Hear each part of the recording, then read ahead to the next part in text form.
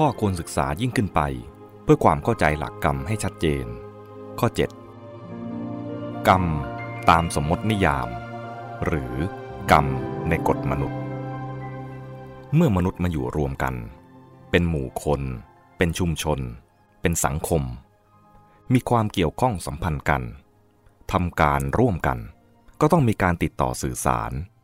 และด้วยความฉลาดของมนุษย์ก็มีการตั้งข้อรู้ร่วมและสร้างเครื่องรู้ร่วมขึ้นมาโดยมีการยอมรับร่วมกันร่วมรู้ร่วมเข้าใจและร่วมกันถือตามปฏิบัติตามข้อรู้ร่วมที่ตกลงกันพร้อมกันยอมรับหรือยอมรับด้วยกันคือมติร่วมศัพท์บาลีว่าสัมมติหรือที่คนไทยเรียกกันว่าสมมตินี้เป็นหัวใจเป็นแกนเป็นสาระของสังคมที่จะให้สังคมดำรงอยู่ดำเนินไปมีความเจริญก้าวหน้างอกงามจนถึงขั้นที่เรียกว่ามีวัฒนธรรมมีอารยธรรมพูดกลับกันว่าอารยธรรมของมนุษย์ก็ตั้งอยู่บนสมมุติหรือสมมตินี้เอง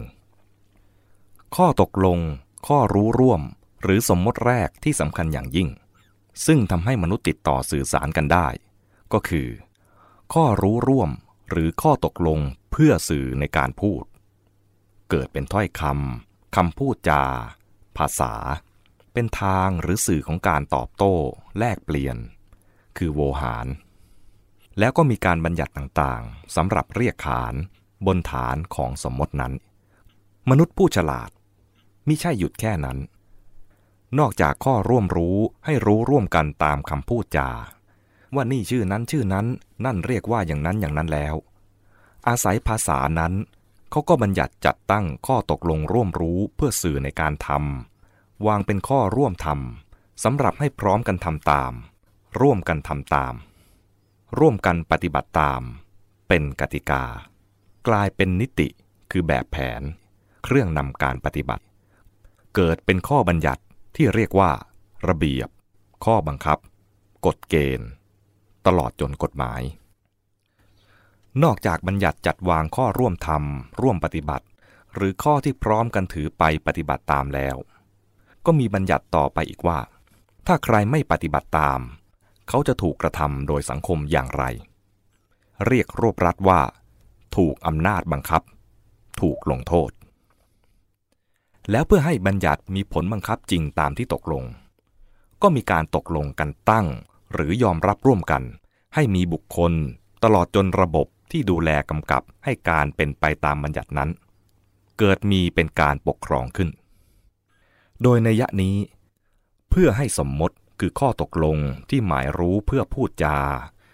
และเพื่อทำการทั้งหลายอย่างสอดสมลงตัวกันนั้นคงอยู่ได้เป็นไปจริงตามที่ได้ตกลงกันก็ต้องมีการดูแลจัดการรักษาให้คงอยู่และเป็นไปตามนั้นอันเรียกว่าเป็นระเบียบแบบแผนเป็นระบบนี้คือวินัยวินัยก็คือการจัดตั้งสมมติและจัดการให้เป็นไปตามสมมติดังที่ปรากฏเป็นระบบแบบแผนการจัดระเบียบและวางกฎตามสมมติขึ้นมาดังนั้น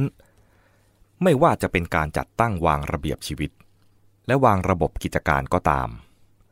ข้อความบอกกล่าวกำหนดให้รู้ว่าจัดตั้งวางระเบียบระบบให้เป็นอย่างไรให้ทำอะไรไม่ให้ทำอะไรก็ตามการดูแลบังคับควบคุมกำกับการให้เป็นไปตามระเบียบและระบบที่จัดวางขึ้นนั้นก็ตามจึงรวมอยู่ในคำว่าวินัยซึ่งเท่ากับมีความหมาย3ชั้นดังที่กล่าวแล้วว่าสมมติเป็นแกนของสังคมเป็นสาระของความเป็นสังคมและวินัยก็เป็นตัวทำการให้บรรลุความหมายนั้นทำให้สังคมสมประโยชน์ของสมมติในขั้นพื้นฐานวินัยจึงเป็นฐานรองรับสมมติและเป็นเครื่องดำรงรักษาสังคมลึกลงไปผู้เกี่ยวข้องจะต้องตระหนักถึงความหมายและความมุ่งหมายของวินัยให้ชัดว่าระเบียบและระบบที่จัดตั้งวางขึ้นนั้นไม่ใช่เป็นเพียงเครื่องมือบังคับควบคุมคนให้อยู่ในความสงบเรียบร้อยหรือเป็นเพียงการบังคับควบคุมคนให้เป็นอยู่และประพฤติปฏิบัติดำเนินกิจการตามระเบียบและระบบที่จัดวางขึ้นนั้น แต่แท้ที่จริงวินัยเป็นเครื่องมือสร้างเสริมโอกาสให้คนพัฒนาชีวิตให้ดียิ่งขึ้นโดยทำให้บุคคลที่มาอยู่รวมกันเป็นปัจจัยเกื้อกูลหนุนกันและทำให้สังคมเป็นแหล่งอำนวยโอกาสในการพัฒนาชีวิตของแต่ละบุคคลตรงนี้ขอกล่าวไว้โดยรวบรัดเพียงเท่านี้ขอให้ขยายความเองตามหลักที่แสดงไว้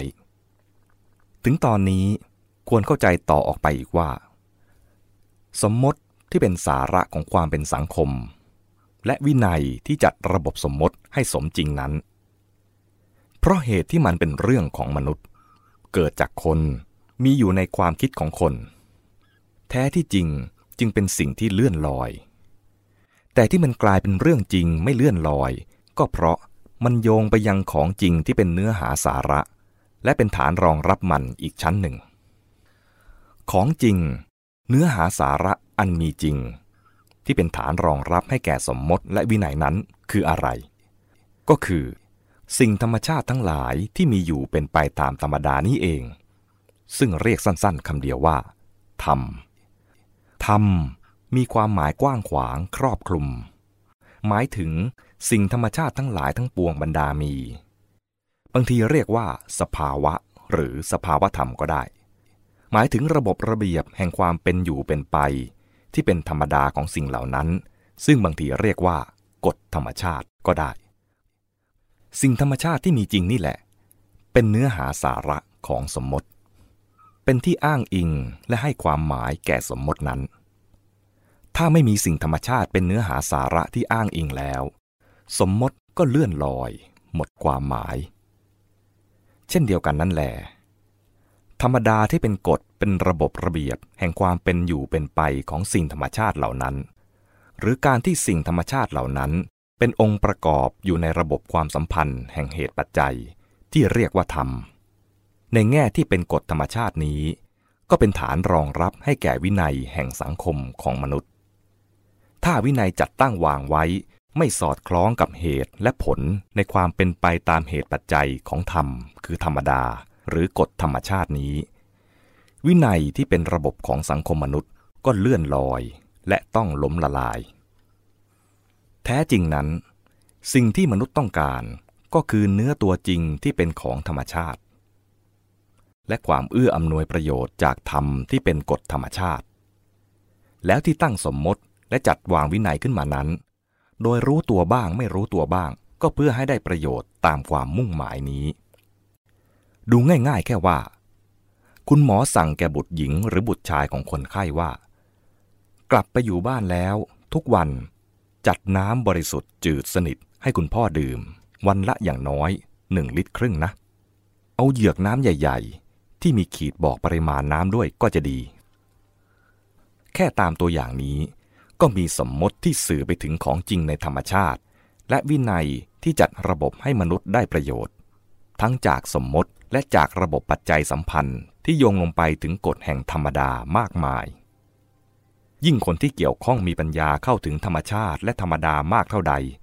ก็ยิ่งเห็นจำแรกเข้าไปในระบบสัมพันธ์ที่โยงต่อไปกว้างลึกมากขึ้นเท่านั้นดังนั้นถ้าเป็นมนุษย์ที่มีปัญญาทำการด้วยความตระหนักรู้มองเห็นความเป็นไปของปัจจัยสัมพันธ์ชัดเจนก็ยิ่งทำการได้สำเร็จผลอย่างดีถึงตรงนี้ก็มองเห็นได้ว่ามี2 ระบบโยงกันอยู่คือ 1. ระบบของธรรมชาติที่เป็นไปตามธรรมดาหรือตามกฎธรรมชาติมนุษย์จะมีอยู่หรือไม่และจะรู้ถึงมันหรือไม่มันก็มีของมันอยู่อย่างนั้นก็เป็นของมันอยู่เช่นนั้นระบบนี้เรียกสั้นๆว่าธรรมระบบที่ 2. ระบบของสมมติที่มนุษย์ผู้ฉลาดจัดตั้งวางขึ้นให้เป็นไปโดยสอดคล้องที่จะให้หมู่มนุษย์ที่เรียกว่าสังคมได้สมประโยชน์ของตนจากธรรมชาติและจากกฎธรรมดานั้นเรียกสั้นๆว่าวินัยเป็นอันว่ามี2 ระบบคือธรรมกับวินัยและเห็นได้ชัดว่าระบบสมมติแห่งวินัยของมนุษย์ต้องตั้งอยู่บนฐานของธรรมที่เป็นระบบแห่งธรรมดาของธรรมชาติจึงจะสมจริงและได้ผลแล้วพูดอีกด้านหนึ่งว่า ระบบสมมติแห่งวินัยนั้นมนุษย์จัดตั้งขึ้นก็เพื่อให้ตนได้ประโยชน์จากธรรมชาติที่เป็นไปตามธรรมดาในระบบของธรรมนั่นเองพูดสั้นๆว่าวินัยตั้งอยู่บนฐานของธรรมและวินัยก็เพื่อธรรมโดยธรรมเป็นทั้งฐานและเป็นวัตถุประสงค์ของวินัยถ้าพูดในแคบลงและง่ายเข้าก็บอกว่ากฎมนุษย์ต้องอยู่บนฐานของกฎธรรมชาติต้องสอดคล้องกับกฎธรรมชาติจึงจะได้ผลที่ต้องการจากกฎธรรมชาติ